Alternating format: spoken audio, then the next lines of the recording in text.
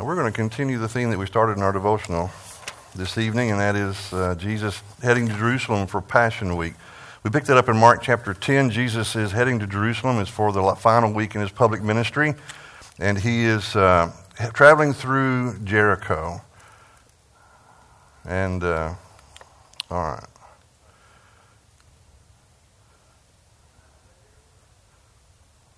I'm going to try something here. This may, okay. When you have weird stuff pop up and you know how to get rid of it, kind of punch it, make it go down. All right. So we're in Mark chapter 10, and this really is kind of interesting. Jesus comes across this blind man who's begging at the city gate in Jericho. His name is Bartimaeus. And Bartimaeus, Jesus' interaction with Bartimaeus, and even the people, including the disciples' interaction with Jesus, is really kind of a snapshot, if you will, of Jesus' entire ministry. I think what Mark has been inspired to do here is kind of give us one scenario that lets us see the core of Jesus' ministry and also the core of Jesus' success and the core of those who are rebelling against Jesus. So it's kind of an interesting snapshot all the way around. So if you'll notice let's just read it again. Then we'll have it as our background to run through. Mark chapter 10, verses 46 through 52. Then they came to Jerusalem as Jesus and his disciples together with a large crowd were leaving the city. A blind man, Bartimaeus, that is the son of Timaeus, was sitting by the roadside begging. When he heard that it was Jesus of Nazareth, he began to shout, "Jesus, son of David, have mercy on me." Many rebuked him and told him to be quiet. But he shouted all the more, "Son of David, have mercy on me." Jesus stopped and said, "Call him." So they called to the blind man, "Cheer up, on your feet, he's calling you." Throwing his cloak aside, he jumped to his feet and came to Jesus. What do you want me to do for you?" Jesus asked him. The blind man said, "Rabbi, I want to see." "Go," said Jesus, "your faith has healed you." Immediately he received his sight and followed Jesus along the road. So first of all, you notice he's accessible. It's kind of interesting because Jericho has been rebuilt. From the Jericho that we read about as the Israelites enter the Promised Land, that Jericho has fallen into disrepair. It's really kind of almost abandoned and certainly in disrepair. And Herod has built a new Jericho nearby to support his winter palace. So really it's kind of like a city that's there specifically to serve the palace. Well, Jesus is there, but he's not like Herod. He is out on the streets. He's in the midst of a large crowd. He's accessible. He's making himself available, even to a blind beggar. He's also approachable. So this man sitting by the roadside comes to Jesus and approaches him. Now, and the disciples have a problem with that, right? They're trying to, or the people try to stop him. We don't want him to bother this man, but he would not be pushed away. He would not be stopped, and so he comes to Jesus. And what do you want me to do? I want my sight. He's approachable. He's also capable. Giving sight to the blind was one of the signs of the Messiah coming. That was one of the same things that Isaiah prophesied. When the Messiah comes, one of the things going to happen is the blind will receive their sight. The eyes of the blind will be opened. Isaiah 35. And if you remember, John the Baptizer was the same thing. When John the Baptizer sent his disciples to ask Jesus, are you the one? He's in prison. He's not sure that's how his ministry was supposed to turn out. So he sends his disciples to Jesus. Are you the one? And Jesus answers. And part of the answer is the blind receive their sight. In other words, Jesus is fulfilling messianic prophecy. He is doing what he's called to do. So the call here is for you and me to appreciate the fact that we have a Messiah, a Savior, who is available, and we need what he has to offer. So let me ask you this.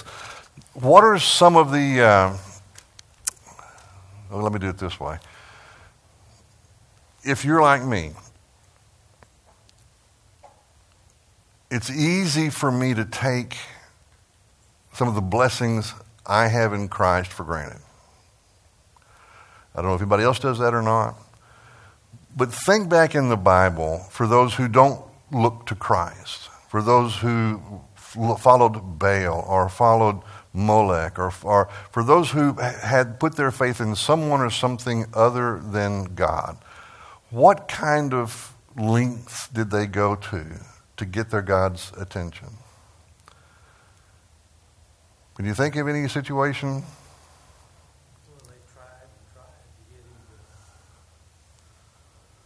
to do something, and it wouldn't happen. Okay, so they've tried and tried. I think of Elijah and the 450 prophets of Baal. Is that where you're going with that? Yeah.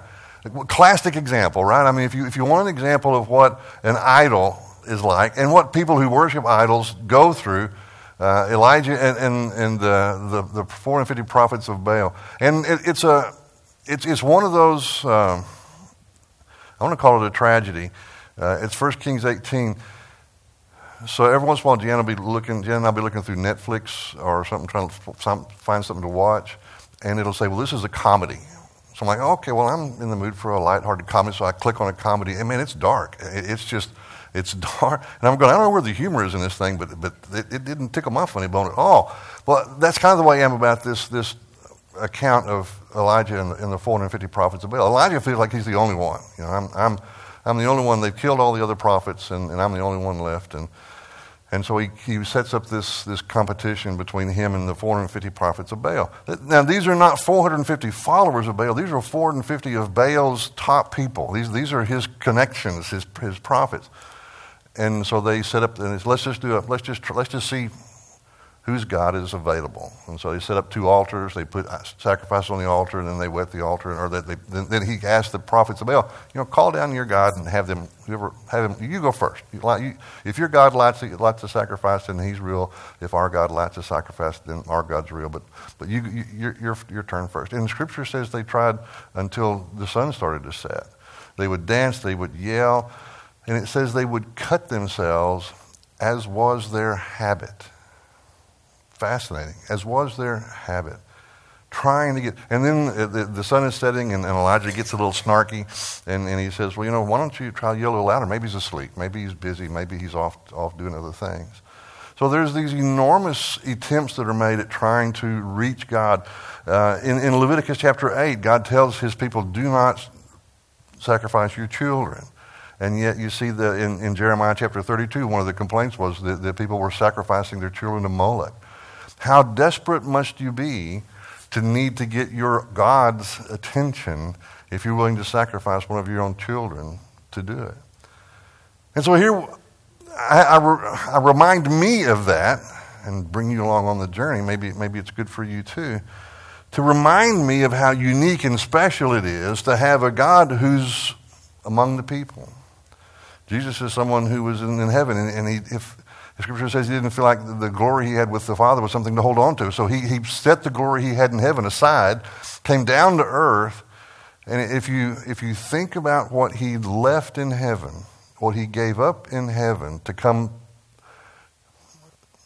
take on a physical body, he was slumming it. Now, we're made in the image of God. I don't want to take anything away from that. We're made in the image of God. But if you can take an omniscient, omnipotent, omnipresent being and put him in a body that gets tired and gets hungry, that gets tempted, that's got to be a radical change from what he's accustomed to throughout eternity. So we don't have this God that we have to go to great lengths to get his attention. So there's a wonderful blessing here that he is approachable. Philippians chapter 2, verse 6 and 7, who being in the very nature God, did not consider equality with God something to be grasped, but made himself nothing. So slumming is not an exaggeration. Made himself nothing, taking the very nature of a servant, being made in human likeness. Do you ever take for granted how accessible the Messiah is? The Savior? Do you ever, like me, fail to appreciate that? And Carl, thank you for the very gracious prayer, but Carl just walked up here and said, pray with me. And I don't know about you, but all of us just took for granted that God would turn his face and he would hear and he would answer. He would always answer in what's best for us. Well, did anybody ever... When Carl led that prayer, or when Todd led the opening prayer, did anybody think to themselves, I wonder if God's going to hear this?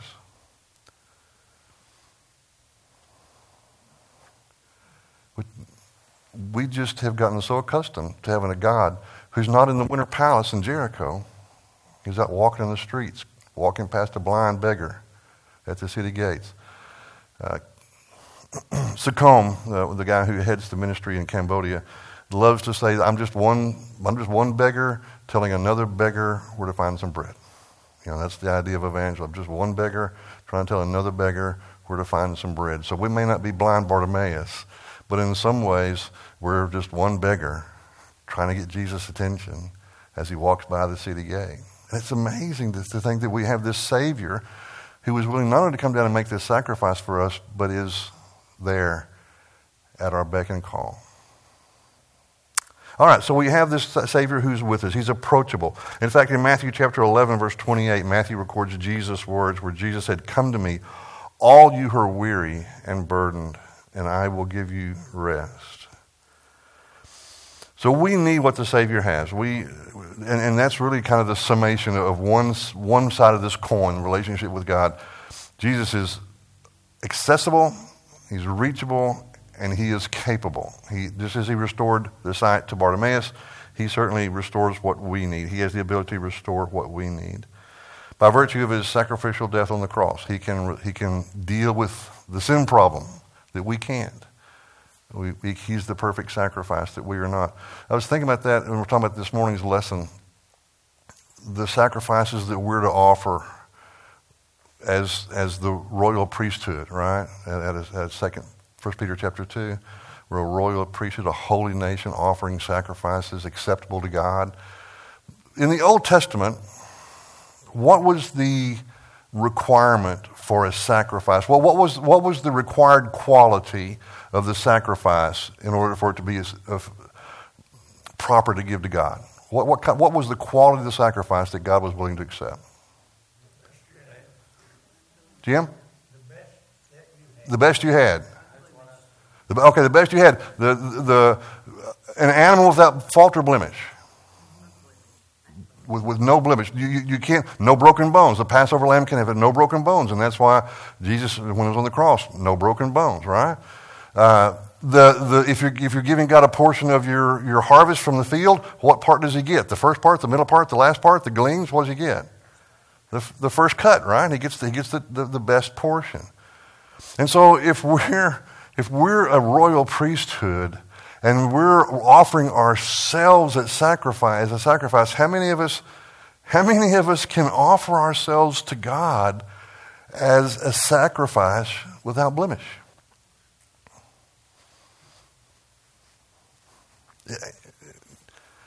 And yet Scripture says we're able to offer sacrifices acceptable to Him. And the way we can do that is because it's through Christ. When we come to Christ, the one who's capable, the one who's accessible, the one who's available, and are washed clean in His blood, clothed with Christ, then we become that unblemished sacrifice that we can offer to God. Then we become acceptable. So isn't that interesting? God purifies us so that we can offer ourselves to Him in an acceptable fashion. That's what's going on here with Bartimaeus. Okay? Thoughts, comments, questions? All right, let's flip the coin. Let's look at the other side of this. We have Jesus who's capable, available, accessible, but then we also have Bartimaeus in this as well. So let's look at Bartimaeus' role. It's important that humanity's job is asking for help, recognizing we have a need and asking for help. And the first thing we do when we ask for help is decide who can provide help. So look back at this passage here.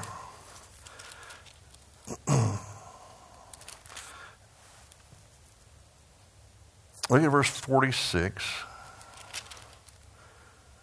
They came to Jericho, Jesus and his disciples. As Jesus and his disciples, together with a large crowd, were leaving the city, a blind man, Bartimaeus, that is son of Timaeus, was sitting on the roadside begging.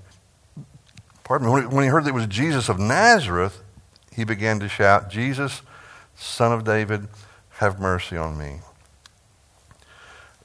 What was Bartimaeus doing before Jesus came by? begging, right? And that he's trying to make ends meet the best way he knew how.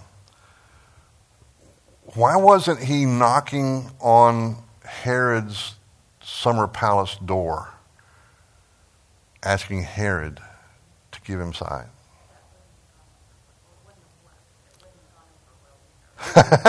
Two reasons. It wouldn't have worked, and it wouldn't have gone over well.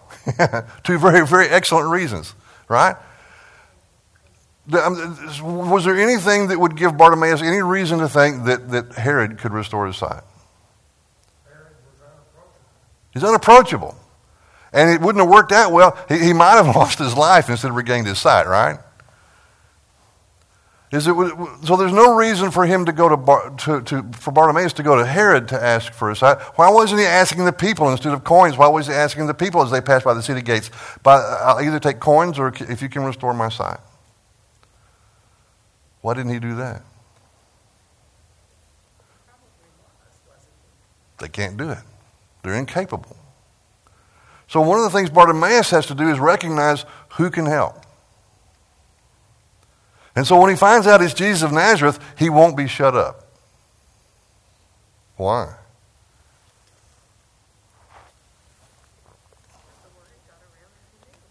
He knew. He was convinced that guy could help. He was convinced that guy could fix it.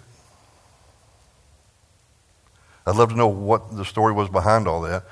But he is not asking others. He recognizes who can provide him help. In fact, the only question Bartimaeus has for the crowd, it's in Luke chapter 18, verse 36, is what's happening. There's a commotion as Jesus and the crowd comes by. He goes, hey, what's going on? What's happening here? And he recognizes Jesus as the Son of David, the one who can help him. He had to have some people tell him about Christ. He had to have heard about, yes, somebody was evangelizing, weren't they? Somebody was spreading the gospel. Somebody was talking about this Jesus of Nazareth fellow. And in fact, so much so, Larry, an excellent observation, someone had to share with him that this Jesus of Nazareth was more than he appeared to be. He was more than just a carpenter's boy. Because if you notice, how does he refer to Jesus? Verse 48. Verse 47 and 48. Son of David. Son of David. That's messianic language. Now, Jesus liked to refer to himself as the Son of Man. And I think when Jesus spoke of himself, quite often he would refer to himself as the Son of Man. And I think what he's saying there is he's humanity's representative. He's there to represent and to be the cure for humanity's sin. So I think that's what he's doing there. But this idea of Son of David, that's messianic language. You remember the promise that Jesus made to David? Or not Jesus, God the Father made to David? You'll never fail to have a descendant on the throne. And so here he is, someone who he's recognizing that this is a Messiah.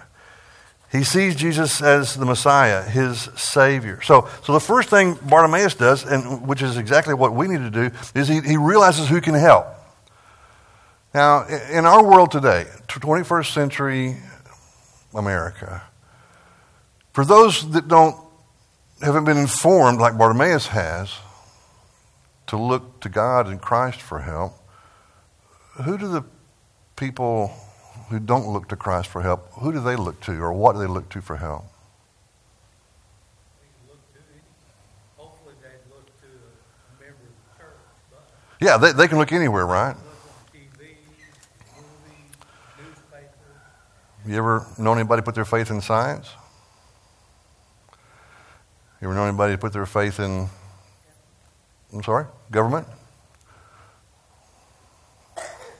Medicine? Money? Have enough money I can fix anything? Power? We live in a world where people are still looking in the wrong place for the cure. And so our job, as Larry points out, our job is to be the people who share. You want to know how to get that problem dealt with? It's this Jesus of Nazareth, the Son of David, the one who's accessible, the one who's available. And so the crowd, what's the crowd's assessment of this guy? Verse 48. There's some speculation here because it doesn't say what. Yeah, be quiet because he's not worthy. Why is he not worthy? What, does he have money? Does he have power? Does he have prestige? Does he have position? He's got nothing.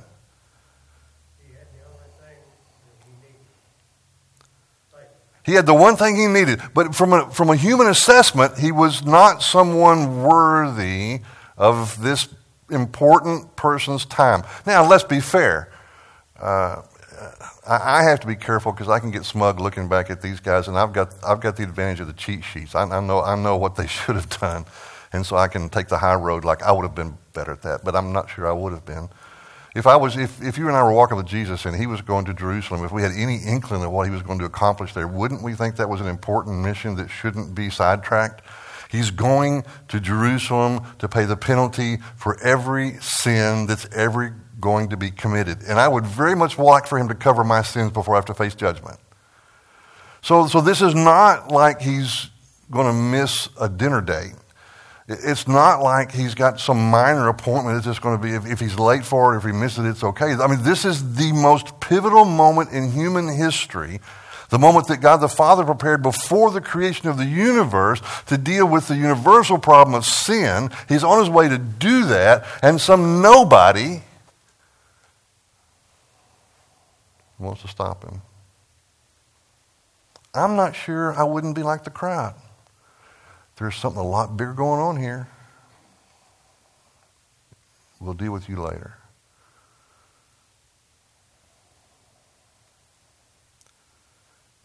And what's Jesus' attitude? He did something about it immediately. Hey, you call him. And now, again, weird pictures in my head. The whole crowd's moving, right? And they're all following Jesus. They're all moving around the city gates. Next thing, Jesus just stops. I can just see everybody accordion right behind Jesus, right? What? You stopped. Yeah, there's this nobody over here that recognizes messianic language, and he's calling to me. So bring him. So what kind of power? What right do you and I have to call on Jesus? What power, what prestige, what money, what influence, what right do we have to call on the name of Jesus? Once we've been baptized and members of the church, we have that. Okay, we've been baptized. Jim? I would contend that we have the same thing that Bartimaeus had, is that the faith, and we believe that Jesus is who he said he was. If he'd have told that whole crowd what he was getting ready to go do, how many of them would have bought into it? Right. Zero. But I think Bartimaeus knew. I think he felt, I'd have to conclude that because Jesus said, your faith has healed you. Your faith has healed you. Your faith is sozo. Yeah, your faith has healed you. So I contend that we have let me say this. Let me see if I can say it better. The right we have to call on Jesus is simply because he's given us the right. By our own deeds, by our own power, by our own will, we don't have any more right than blind Bartimaeus does to call on the name of Jesus. But because he's given us the right to call on his name, we can call him and he'll stop. And our faith, by our faith in his grace, we're healed. Ephesians 2:8-9, right? So here he is. Bartimaeus called to Jesus, and when Jesus calls him in verse 50, he comes running. Throwing his cloak aside, he jumped to his feet and came to Jesus. I don't know if there was somebody holding his hand and running with him or if he was bouncing off people, but man, he was not going to give anybody safe between him and Jesus. He was coming to him, and nobody's going to get in his way. Carl? Well, we have the limitation. Yes. Philippians 4:6 to make our request Yeah, the right we have to call on God is the right He gave us. Without Him giving us permission, we have no right. Right? I mean, I have no merit of my own to call on Jesus. Why? Because I'm a sinner just like everybody else. All is sin and fallen short of the glory of God. That includes me. Like Paul says, I'm chief of sinners. I'm chief among them. On my own, I have no more right than blind Bartimaeus to call on Jesus, except that He invited that. And so the right I have to call on Him was right that He gave me. It's not anything I've earned. It's nothing about me being worthy. It's nothing about me deserving it. It's because of His grace and His mercy. Grace giving what I do not deserve, mercy not giving what I do deserve. That He's given me the right to call on Him. So really, in terms of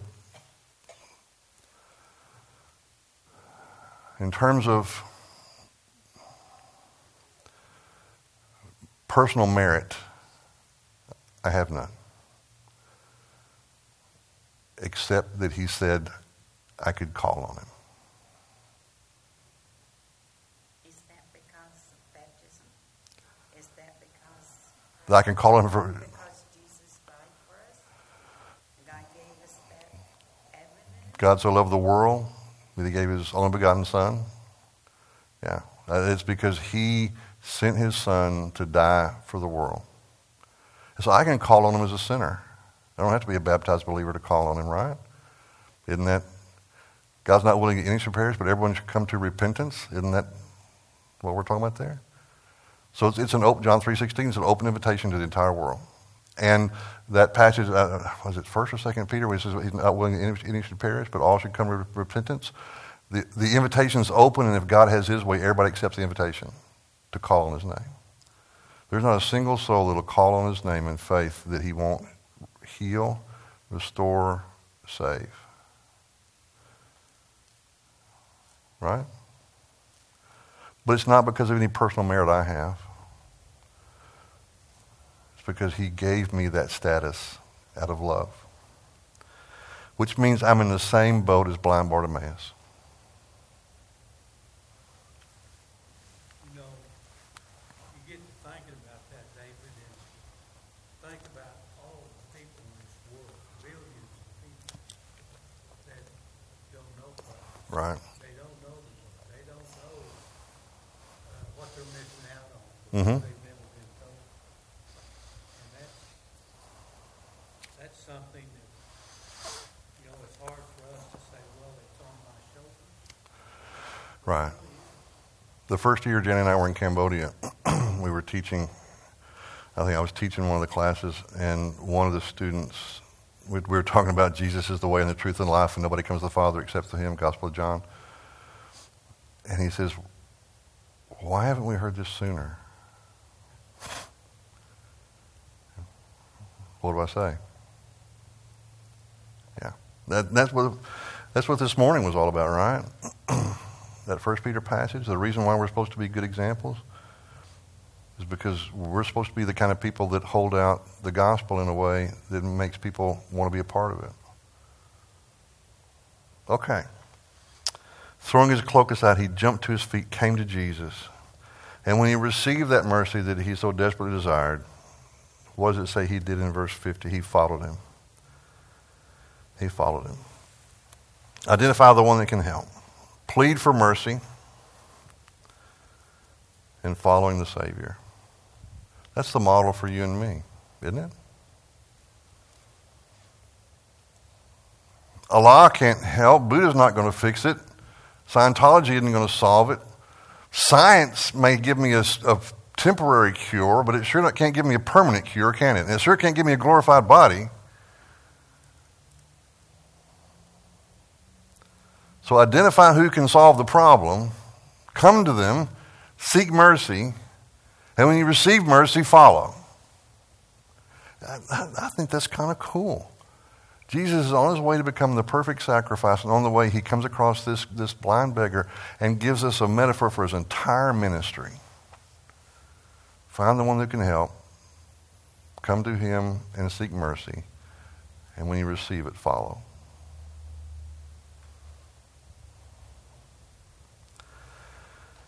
Jesus is the only one that can help you and me with the sin problem. But what about the most honest, the most ethical, the most upright, the most spiritual person? What if we had some kind of way to identify who is that person in the whole world, not just the U.S., but who's the one person who's the most conscientious, caring, loving, gracious, generous, kind, best person in the world? At least they don't need Jesus.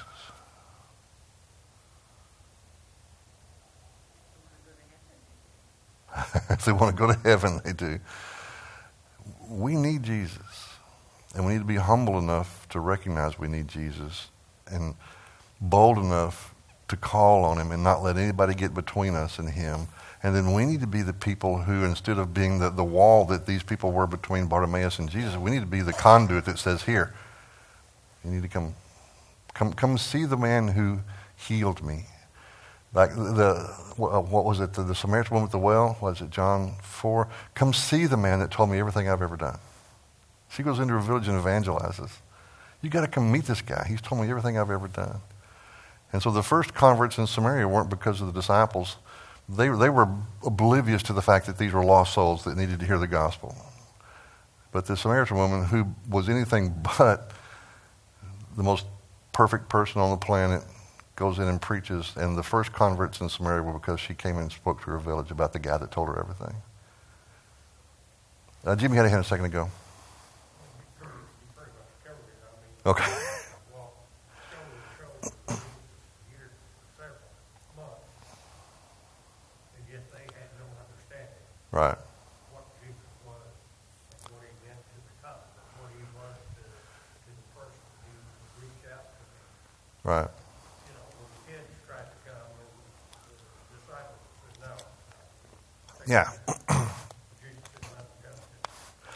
It seems strange to me that as long as they were with him, they couldn't pick up on some of these things. Wouldn't it be nice to think that some more of Jesus would have rubbed off on them by now? Yeah. And this is where I have to be real careful, because I look at them and go, well, they're kind of thick-headed, aren't they? I'm not sure I wouldn't be any less thick-headed if I was around them. But they do consistently seem to fall back on Human nature. well, yes, human nature in terms of assessing value. They haven't quite grasped divine assessment yet. The children were unimportant. We don't need to bother with Jesus with that. The guy who was driving out demons, and it wasn't one of them. The two who wanted the best seats in the house. They have a very secular, a very worldly view of prestige and power and importance. Still, even now, Jesus is on a mission. We didn't have time for a blind beggar. You'd like to think that they would have caught on by now. Now, let me ask you this. Do we have to own any of that? I mean, are we at all like the disciples, or are we just light years ahead of them in terms of catching on and growing in spiritual assessment and spiritual values? Or do we kind of struggle with that sometimes? Worldly values, worldly assessment. Yeah, I'm going to start preaching if I'm not careful. You and I have to throw ourselves on the mercy of the Savior. The cross is a testament of God's love for the whole world, right? God's love of the world, that he gave his one and only Son. That whosoever believeth in him shall not perish but have eternal life. That's a testament to his love. Our calling is to follow Christ, the one who grants us mercy, and the one who calls us to be a light to the dark and dying world. Larry? I get to thinking about, all the different things we do and how good that is. And then I was reading literature sent to me by the European Bible group that's sending Bibles all over the world. Right. And last year, they sent out almost 2 million Bibles to 32 different. So European Bible Group sent out 2 million Bibles to I guess, Eastern European countries that are 32 different countries. Okay. And they said that's a good number. The only thing to remember is we need 6 billion Bibles. 32 million is a good number, but we need 6 billion. So everybody can have a Bible. Yeah. Yeah. We ought not get too caught up on how good we are and how good we're doing. Yeah. Thank you. Any other comments? All right, well, Jesus is heading on to Jerusalem, and what I love about this is he's headed to do. What do you think's going through Jesus' mind as he's marching through Jerusalem, Jericho, headed to Jerusalem? And as we read in the devotional before the class started, as he looks over at Jerusalem, knowing what's coming, and this blind beggar calls out to him, and he has to correct the crowd and call him to him. What do you think's going through Jesus' mind? Somebody? Maybe if I keep doing this, somebody will catch on. If I can just keep laying that example out there, maybe somebody will catch on. Do you suppose knowing what's coming ahead of him weighs heavy on his mind? It wouldn't mind. I'm going to go to Jerusalem. And I'm going to do that. He's going to go to Jerusalem. They're going to roll out the red carpet for him, or the palm branches. Welcome him as a hero. And just a few days later, they're going to crucify him as a blasphemer. And Scripture says the one who had no sin became sin. He became the picture of everything that he was against, sin. And he crawls out, Father, Father, why have you forsaken me? He's agonizing over that decision. In the garden, what he's going to pray, Father, if there's any way. I've never prayed that hard. I've been in some tough times, and I've prayed hard. I've never prayed so hard that I sweat blood. Father, if there's any way, let this cup pass from me. But your will be done, not mine. Do you suppose that was going through his mind when he's walking through Jericho?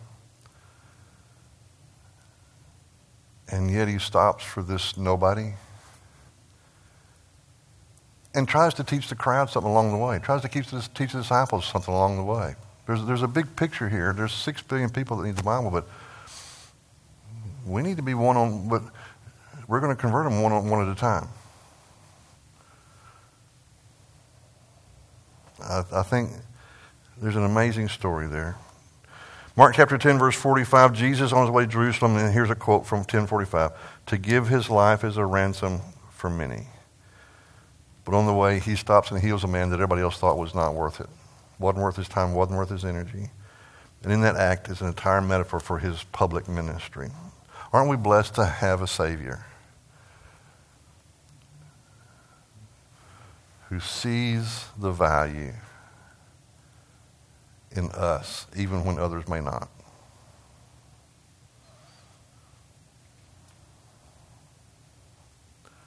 Let's pray.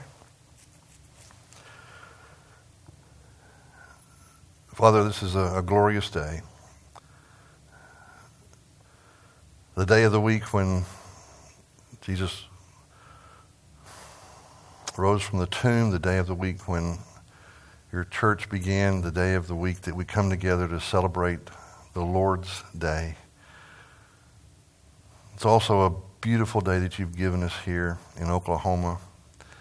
Beautiful sunshine, birds flying and chirping, the promise of spring right around the corner. And we come and read a story of your Son and our Savior, Jesus Christ, who stops in the midst of the most important mission that ever existed to heal someone who called to him in faith. Father, help us never take for granted your love for us expressed in giving us your Son. Father, let us never take for granted your Son's love for us to come and be that perfect sacrifice. The Spirit's love for us to be our counselor, another counselor, the love for us when you turn your face to us and hear us when we bow our heads in prayer. Father, let us always cherish these gifts. And we have a Savior who's accessible, who's reachable, who's available, who's capable, and he loves us enough to restore us so that we can offer ourselves as unblemished sacrifices to you. Help us to be that offering. Help us to be that sacrifice. Help us to be that light to a world that needs it. We offer this prayer in Jesus' name. Amen. We're dismissed, church. Thank you very much.